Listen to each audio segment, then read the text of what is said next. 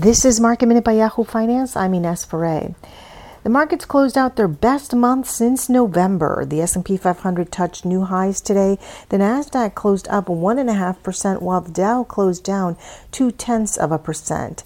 Tesla gained more than 5% today.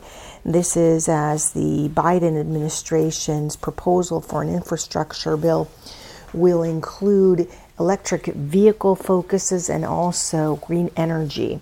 Taking a look at big tech, that rallied today. Apple up more than 1.5%, Microsoft also higher, and the semiconductors higher as well.